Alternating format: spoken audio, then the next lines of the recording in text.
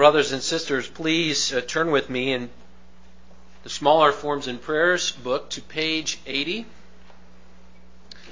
And so we often use this kind of fine distinction between ordination and installation. If a man is being put into a new office for the first time, use the language of ordination. If a man has served faithfully in that same office before and he's coming back to active service, we call that installation. Well, at council meeting this past week, we're kind of like, well, what do we say for Joseph Vandenberg? He's never served in this church before, but he served as a deacon in a church that is literally close to us. It's a sister church. It's in our classes. It's not so many miles away, South Dakota. So we decided you probably use either one, but we'll say installation. So we have the installation of John Karsten for elder and Joseph Vandenberg for deacon. We will be asking Joseph to come and to sign his agreement to the form of subscription in our church's book and record of that. So let's come now to the form, page 80. Congregation of Jesus Christ, the council has made known to you the names of our brothers here present who were chosen to the offices of elder and deacon in this church. They have indicated their belief in our confessions by their agreement with the form of subscription. Since there were no lawful objections, we shall proceed to their installation in the name of the Lord. Let us listen to what the Word of God teaches regarding these offices.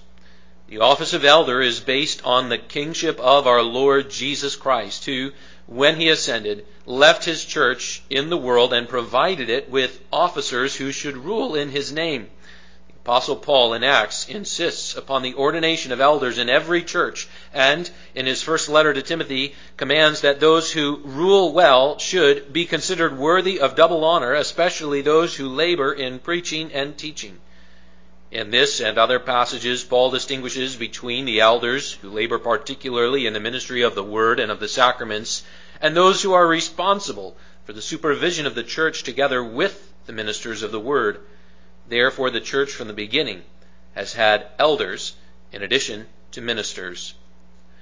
The work of the elders is that of ruling in the name of the ascended King and as servants of the great shepherd, caring for his flock. It is also the duty of the elders to maintain the purity of the word and sacraments and to uphold the good order of the church, carefully guarding the sanctity of the offices and faithfully exercising discipline. They should, with love and humility, promote the faithful discharge of the office by their fellow officers, having particular regard to the doctrine and conduct of the minister of the word, that the church may be edified and may show itself to be the pillar and ground of the truth. To fill such a sacred office honorably, the elders should set an example of godliness in their personal life, in their home life, and in their relations with their fellow men. Walking thus in all godliness and faithfully discharging their office, when the chief shepherd appears, they will receive the unfading crown of glory. The office of deacon is based upon the love and concern of Christ for his own. The concern is so great that he considers what is done to one of the least of his brothers as done to him. In this way, our Lord identifies the needy as his representatives in our expression of sympathy and benevolent service on earth. For I was hungry, and you gave me food. I was thirsty, and you gave me drink. I was a stranger, and you welcomed me. I was naked, and you clothed me. I was sick, and you visited me. I was in prison, and you came to me. According to Acts 6, the apostles themselves in the beginning ministered to the needy, but afterward, being overburdened with this service to the extent that some were neglected, certain men were chosen, to whom they committed the special responsibility of exercising this ministry, leaving the apostles greater opportunity to continue steadfastly in prayer and in the ministry of the word. And since that time, the church has recognized this service as a distinct office. The work of the deacons consists in the faithful and diligent gathering of the offerings which God's people in gratitude make to their Lord, in the prevention of poverty, in the humble and cheerful distribution of gifts according to the need, and in the relief of the distressed, both with kind deeds and with words of comfort and encouragement from Scripture. To fill such a sacred office worthily, the deacons as well as the elders should set an example of godliness in their personal life, in their home life, and in their relations with their fellow men, thus conducting themselves as worthy representatives of Christ's loving care, and faithfully ministering in His name to those who are beloved of God. They gain a good standing for themselves and also great confidence in the faith that is in Christ Jesus. And then at this time, brothers, I ask you both to stand and to hear the 4 questions, answering then at the end of the questions. In order that the church may hear that you are willing to take your respective offices upon you, please answer these 4 questions. Do you, elders and deacons, feel in your hearts that you are lawfully called by God's church and therefore by God Himself to your respective holy office? Do you believe the Old and New Testaments to be the only Word of God and the doctrinal standards of this church to be in harmony with them?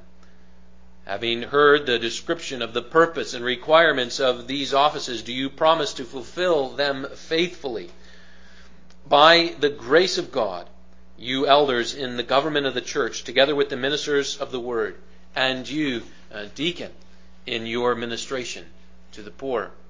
And do you promise to walk in all godliness and submit to the government of the church in all things pertaining to your office? John Carson?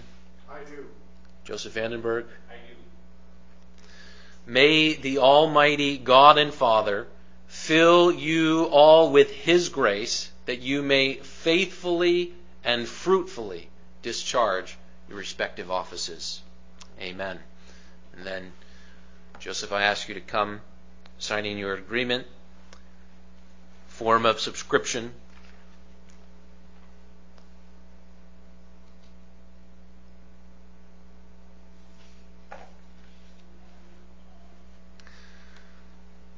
I charge you, elder, in the name of the Lord Jesus Christ, to be diligent in the government of the church, which is committed to you jointly with the minister of the Word. Be a faithful watchman over the house of God, taking heed that purity of doctrine and godliness of life be maintained. I charge you, deacon, in the name of the Lord Jesus Christ, to be diligent in receiving the gifts of God's people, wise and cheerful in the distribution of the same, and sympathetic and self-denying in the ministry of Christian mercy. And I charge you, beloved Christians, to receive these brothers as the servants of God, sustaining them with your daily prayers. Render to the elders all honor, encouragement, and obedience in the Lord. Provide the deacons generously with the necessary gifts for the needy, remembering that insomuch as you do it to the least of these, His children, you do it to Him. And may God give us to see in the ministry of the elders the supremacy of Christ, and in the ministry of the deacons the care and love of the Savior. Being thus engaged in your respective callings, each one of you shall receive of the Lord the reward of righteousness. So, let us come before God in prayer, praying for all our office bearers, for all our elders and deacons. O Lord God and Heavenly Father, we give thanks to you that you have been pleased for the better edification of your church to ordain in it rulers and assistants besides the ministers of the Word, by whom your church may be preserved in peace and prosperity, and the needy assisted. We thank you for giving us in this place men who are of good testimony, and by your promise endowed with your Spirit. We ask you to provide them more and more with such gifts as are necessary for them in their service, with the gifts of wisdom, courage, discretion, benevolence, sympathy, and self-denial, to the end that each one may acquit himself as is becoming in his respective office. May the elders take care of doctrine and life, in keeping out the wolves from the sheepfold of your beloved Son, and in admonishing and reproving disorderly persons. Likewise the deacons, in carefully receiving gifts, and generously and wisely distributing them to the poor, and in comforting them with your holy word, give grace both to elders and deacons, that they may persevere in their faithful labor, and never become weary by reason of any trouble, pain, or persecution of the world. And grant especially your divine grace to this people, over whom they are placed, that they may willingly submit themselves to the good exhortations of the elders, counting them worthy of honor for the work's sake, and give to the rich generous hearts toward the needy, and to the needy grateful hearts towards those who help and serve them, to the end that everyone, acquitting himself of his duty, your holy name may thereby be magnified, and the kingdom of your Son, Jesus Christ, enlarged, in whose name we conclude our prayers. Amen. Well, brothers and sisters, let us turn then to the Holy Word of God, our text this morning. And from 1 Timothy chapter 5, we'll begin our reading in chapter 5. We'll mainly be focused on chapter 6, verses 1 to 10, but we begin our reading in chapter 5 for two reasons. Or two or three reasons. Number one, because it's a reminder that there's a word about the ordination of new office bearers in verse 22. And so we'll begin our reading there just as a reminder that these things are plainly here in the text of God's Word. We did not ordain a new office bearer, so we didn't have the laying on of hands this morning, or is that an absolutely necessary expression of it. So we'll begin our reading at verse 22. Also, verses 24 and 25, as we'll see from our introduction, Lord willing, they anticipate words about work at the beginning of chapter 6. So page 1265 in the blue Bibles under the seats. We'll begin our reading at verse 22 of chapter 5. We'll read through 6 verse 10, and we're looking especially at chapter 6, the beginning of chapter 6. But let's begin our reading at chapter 5, verse 22. Let us hear the holy word of God.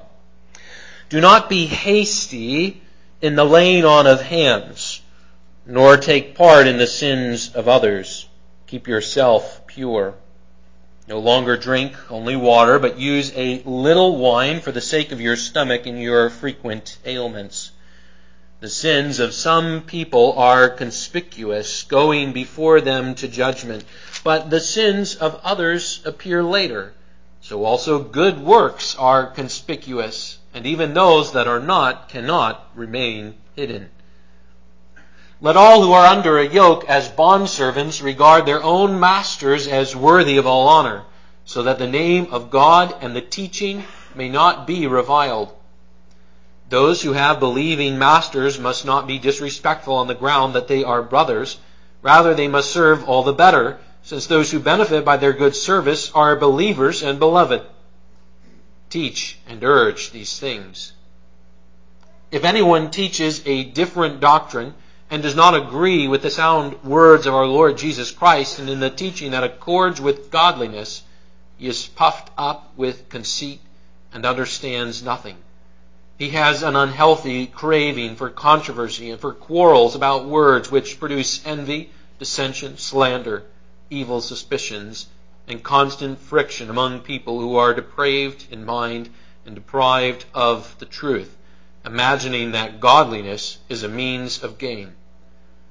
But godliness with contentment is great gain. For we brought nothing into the world, and we cannot take anything out of the world. But if we have food and clothing, with these we will be content. But those who desire to be rich fall into temptation, into a snare, into many senseless and harmful desires that plunge people into ruin and destruction. For the love of money is a root of all kinds of evils.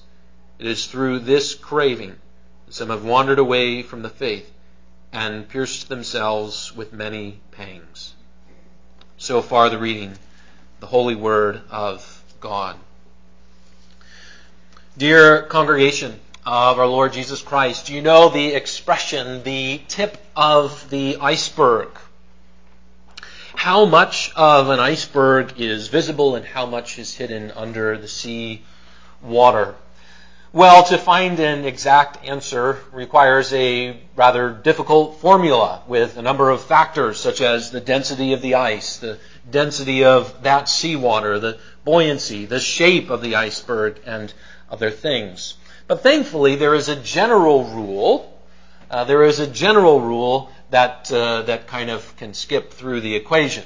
And the general rule is this: 10% of the iceberg is visible and 90% is under water. Well, brothers and sisters, this can serve as a picture of the visibility of our works before others. John Stott called it the iceberg principle. That in general, we can say that 10% of what we do is seen by others, but 90% of what we do is not seen by others. This relates to something of what the Apostle Paul is telling us at the end of chapter 5. There are many things which can be hidden. Our sins can be hidden. The sins of some people are conspicuous. And also good works can often be hidden. Good works can be conspicuous, even as finally they cannot remain hidden. There's two reasons for that. Number one, over time, things will generally be exposed, even though so much of what we do is not visibly evident to others. And the other reason, of course, though not the focus of these verses, as these verses speak in human terms, but the other reason why nothing can finally remain hidden is because God finally knows all things. Well, brothers and sisters, for the Apostle Paul, this is especially relating back to the verses before. It's especially relating back to verse 22, to the need to be careful in the laying on of hands, which is relating especially back to elders, all the way back in verse 17. In other words, the need to be careful about putting someone into a position of authority is the first thing that the Apostle Paul is thinking about in verses 24 and 25. He's saying sins can be conspicuous. Good works can be conspicuous. Be careful about who you appoint into positions of leadership. Do not be too hasty. But they also serve as an introduction to the beginning of chapter 6. Because even as so much of what we do is not visible to others, who is going to be one of the first people who notices your work ethic? Who's going to be one of the people who it is most difficult to hide a lazy work ethic from? Who is it who will be one of the first persons to see if you have a healthy and strong and diligent work ethic? Well, one of the first people to see that is your boss. It's the person you work for. And in the ancient Roman Empire, that often meant your master, because the common workforce environment of ancient Rome was the Roman system of slavery. And so the Apostle Paul is thinking about the church, then he's thinking about the workforce, and then he's thinking about the church especially again when we get to verses 3 to 5, and then he uses general language to describe all places in the last verses of our text. And so putting this together, brothers and sisters, we're thinking about all situations this morning. We're thinking about times when our work is visibly seen. We're thinking about times when our work is conspicuous, when nobody's watching us, when it's not so easily seen. We're thinking about the workforce. We're thinking about the church. We're thinking about the general attitude, the general calling that we have as God's people in all places. And so that's our theme this morning. Learn humble godliness in all situations. In all situations. And we begin by looking especially at verses 1 and 2 of chapter 6 by thinking about the workplace environment. So in ancient Rome, this was the common workforce environment. If you were someone who worked in ancient Rome, you were most likely a slave of a master. Maybe you were a master of a slave, but you were most likely a slave of a master. Now, we're not going to get all into this morning. The short answer is that the form of Roman slavery was not nearly as evil as the Southern slavery was in the Southern United States before the Civil War. And so, for example, it was not unusual for someone who was poor in Rome to sell themselves into slavery voluntarily because it was the best way that they could be supported, that they were likely to be able to have their daily food and bread if they were someone's slave, and so on and so forth. And so for that reason, the ESV uses the word bondservants in verse 1. It was in some ways like a bond service, but it was not a good system. It was not as evil as other forms of slavery, but we could translate it slavery. And there were many things about it which were not good. And so, for example, if we were working through the letter to Philemon, we would talk about the ways that the apostles resisted Roman slavery, but for now, that is not the focus of this text, and it will not be the focus of our sermon this morning.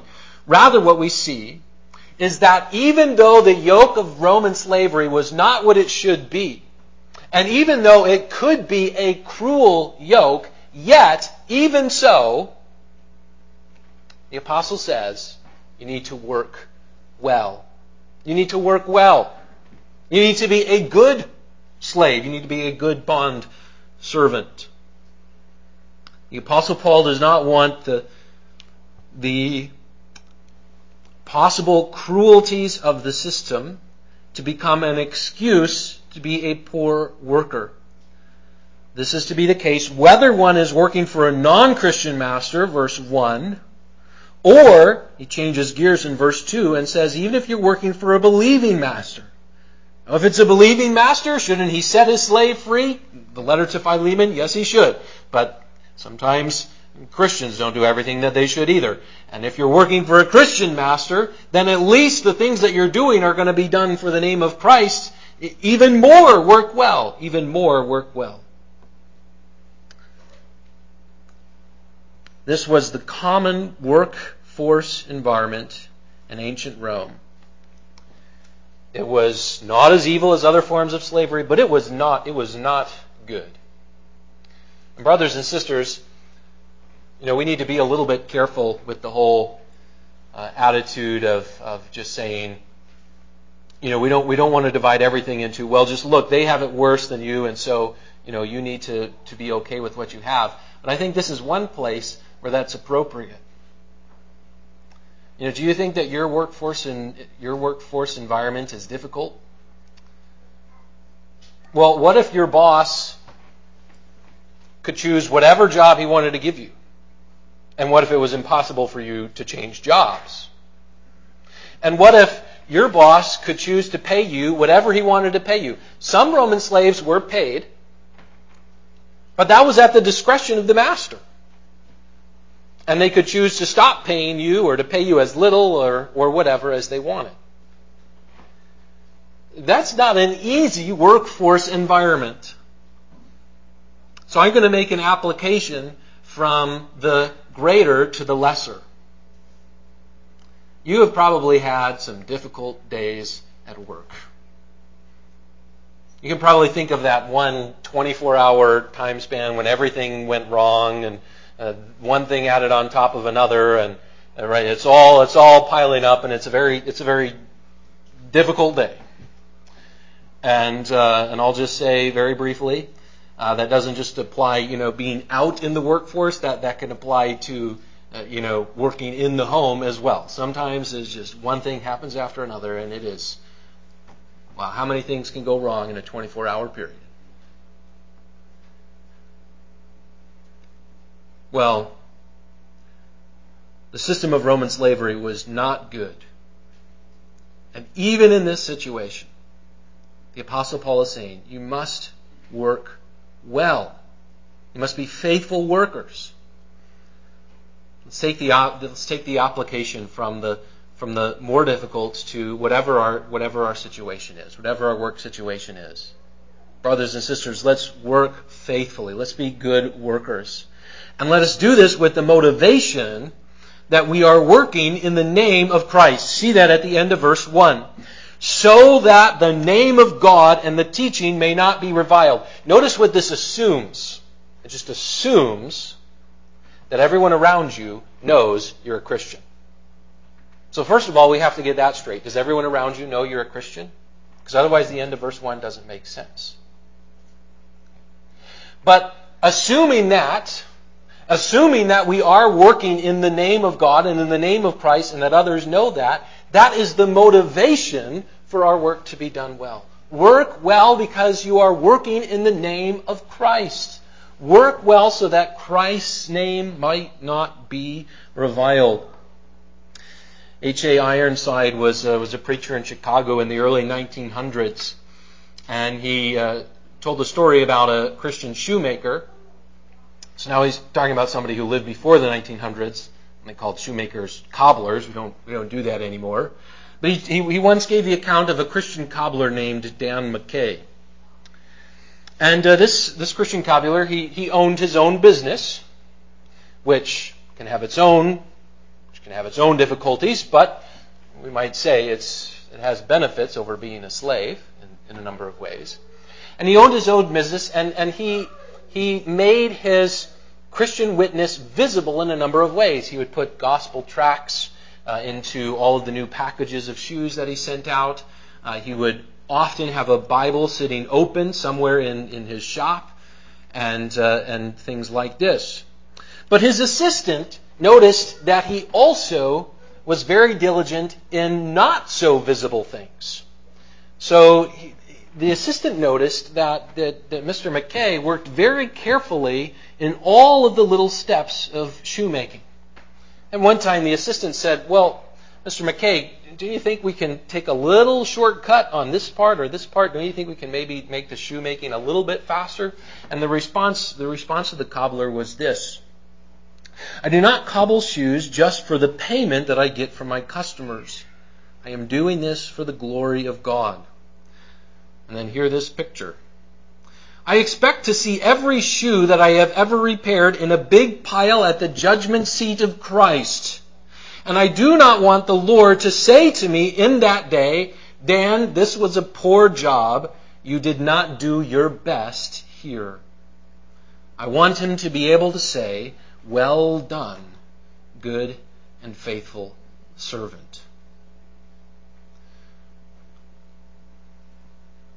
Now, we don't have any shoemakers in our congregation. But what is the picture that you can make of your work sitting before the judgment seat of God? And when you come before Christ, will He say to you, "Well done, good and faithful servant"? Whether we own our own business, or if we are slaves, or if we are anything in between, let us seek to be faithful laborers with a gospel motivation, with a motivation of seeking Christ's honor, God's glory, working for His sake.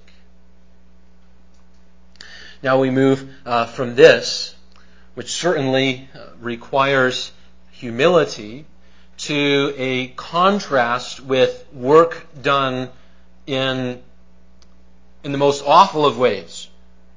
Because it is a proud work, it's work done falsely, and it's not just any workforce environment, it's work done, it's teaching labor in the church. And so the Apostle Paul moves to the subjects of false teachers. He had a focus upon these false teachers back in chapter 1. And so, for example, chapter 1, verse 3 speaks about different doctrine. And he's now coming back to those same false teachers, and he uses that same word. He talks about different doctrine now in chapter 6, verse 3. And what does the work of these false teachers look like? Well, they are claiming that it is work. They're claiming that they're teachers who deserve payment for their work within the church, chapter 6, verse 5. But it's work which is done, even though it's done supposedly in the name of Christ, even though it's work that's done within the very sphere of the church, it is work which is totally dominated by pride. They are not committed to the sound word of our Lord Jesus Christ. And to verse 3, they are full of conceit. Verse 4, And so then that pride demonstrates itself in all kinds of ways. And brothers and sisters, when we are full of pride, whether it's in a working environment inside the church or whether it's in any working environment, it's going to display itself in all kinds of ways. For these false teachers, it displayed itself in there being all kinds of envy, dissension, slander, evil suspicions. It displayed itself in the fact that because they were so full of pride, they had to pick on every little thing that there could possibly be an opinion on, and they had to glorify their own opinion and demand that they were right on every single thing.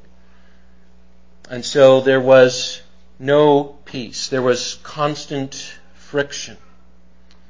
There was no peace. Now please turn back with me to chapter 1. What was the first focus of the Apostle Paul on these false teachers? It was some time ago that we were in chapter 1, but you may remember they're addressed directly at the beginning and the end of that chapter, and we spoke about how they're really being rebuked all through chapter 1. And so what was at the heart of the problem? It was that they did not preach Christ. They had a man-centered gospel, and so the Apostle Paul had to say this as a corrective against their false teaching, their different doctrine. He had to say, chapter 1, verses 15 to 17, the saying is trustworthy and deserving of full acceptance, that Christ Jesus came into the world to save sinners, of whom I am the foremost. That's a trustworthy saying. That's something that's worthy of full acceptance. We all need to be ready to say, I am a sinner. Jesus Christ alone is my Savior. So verses 16 and 17, but I received mercy for this reason, that in me as the foremost Christ Jesus might display His perfect patience as an example to all who are to believe in Him for eternal life. To the King of the ages, immortal, invisible, the only God, be honor and glory forever and ever. Amen. In other words, in chapter 1, when the false teachers are first addressed and rebuked, the Apostle Paul focuses on the fact that they have forgotten the message, the only message of peace, that there is peace in Jesus Christ. Now in chapter 6, the Apostle Paul is giving some further details about the pride of these false teachers and how that expresses itself. They have a man-centered false gospel. They do not look to Christ for salvation. And they have a self-centered goal in all of their teaching to stir up controversies, to always be taking an opportunity to talk about how they're right on every single little point, including what chapter 1 verse 4 called speculations. There is no peace here. There is no God-centered humility in their message. They do not preach that we are sinners in need of Jesus Christ. No, it's a false theology. It's done in the name of Christ. It's done in the very sphere of the church. But it is a different doctrine. It's a false teaching. And so it's not surprising then, when we review those things, that in their pride extends to the fact that they expect to receive gainful employment. They expect to receive gainful means. They imagine, verse 5, that godliness is a means of gain. They expect to be paid a gainful amount. We saw in 1 Timothy chapter 5 that ministers, elders who labor as teachers, they have a right to be paid. We see it in 1 Timothy chapter 6 that teachers in the church should never be seeking too much payment. They should not be seeking gainful means. And certainly false teachers should not expect any payment at all. They should be rebuked. They should be removed. It takes us back to the language at the end of chapter 1. Some of the men have been removed and handed over to Satan that they may learn not to blaspheme. Chapter 1, verse 20. And so, sadly, Christians are not always the best workers. Sometimes those who are motivated by pride outwork us, have more diligence than us in some ways. But may we be diligent in our work. And sadly, there are even times when teaching work done in the very sphere of the church is only a self-centered and proud false teaching. May such false teaching be firmly rebuked, as the apostle brings strong words of rebuke against the false teachers in Ephesus 2,000 years ago. Well, brothers and sisters, what is directly contrasted with this false godliness, imagining that godliness is a means of gain, what is the direct contrast to this? But, verse 6, godliness with contentment is great gain. What kind of great gain? Is it something about this life? No, we brought nothing into this world. We can take nothing out of this world.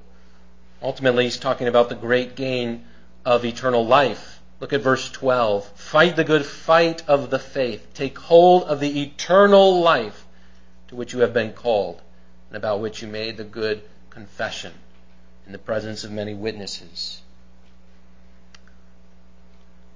True godliness is contentment. It's a humble trust and dependence upon God. And it doesn't help us materially in this life.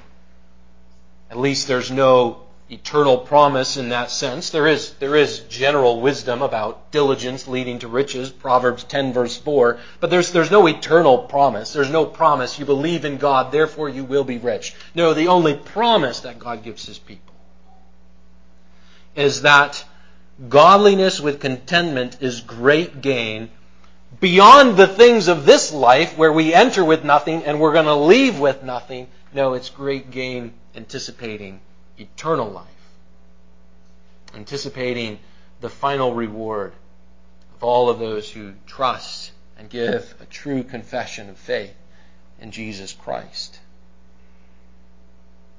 And so the Christian is called to have godly contentment in all situations, even if the only thing they have is the bare necessities of life. Verse 8.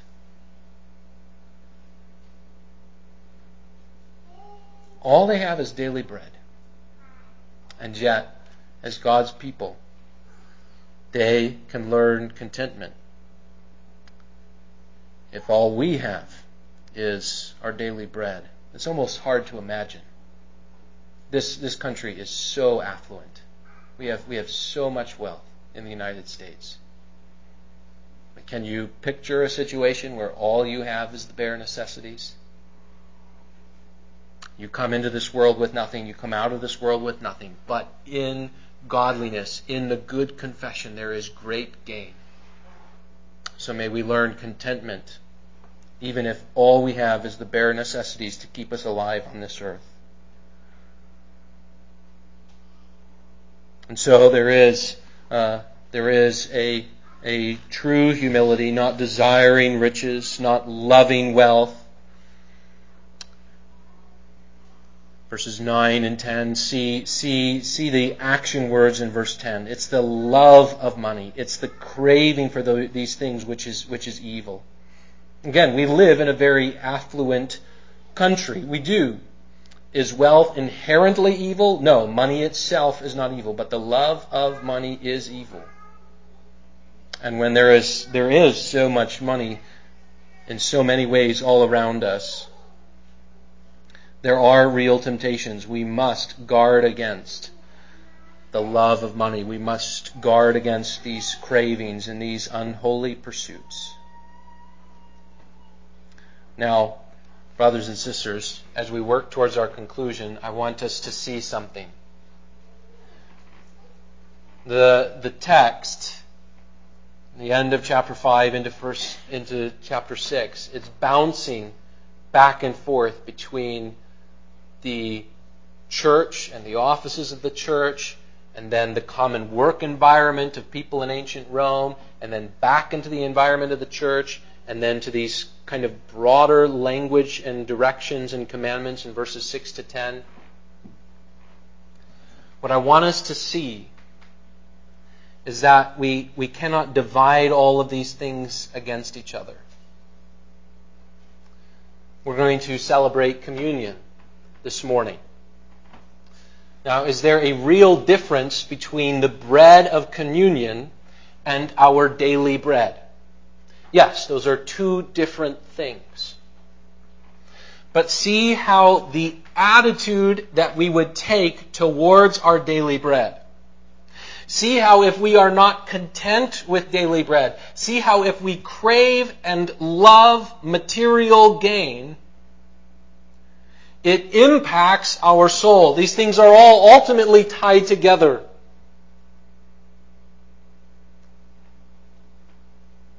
A restless heart which pursues the love of money from Monday through Saturday will never truly be content with Christ on Sunday.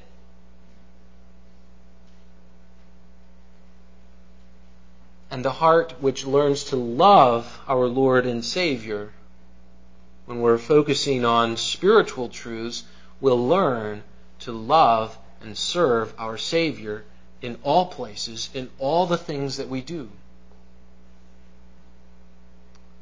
So, brothers and sisters, I want us to know, yes, the bread of communion is not exactly the same as our daily bread. There's a real distinction. There really is the sphere of the workplace and the sphere of church. But don't think that you can just divide these things against each other. Learn, brothers and sisters, to be humble in all places, to fix your eyes upon Christ in every way as your only Savior, as your only Lord. Whatever your work situation is, whatever the difficulties are or are not, learn humility. Learn Christ-centered living and thinking in all places, in every way. When no one is watching, when someone is watching, when you're in the sphere of work, when you're in the sphere of church.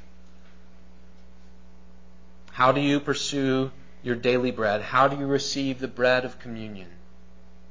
Let's learn contentment, humble godliness in all these things. Amen. Let us pray.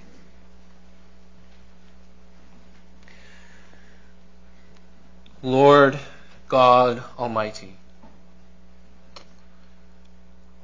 bring the very desires of our heart before you.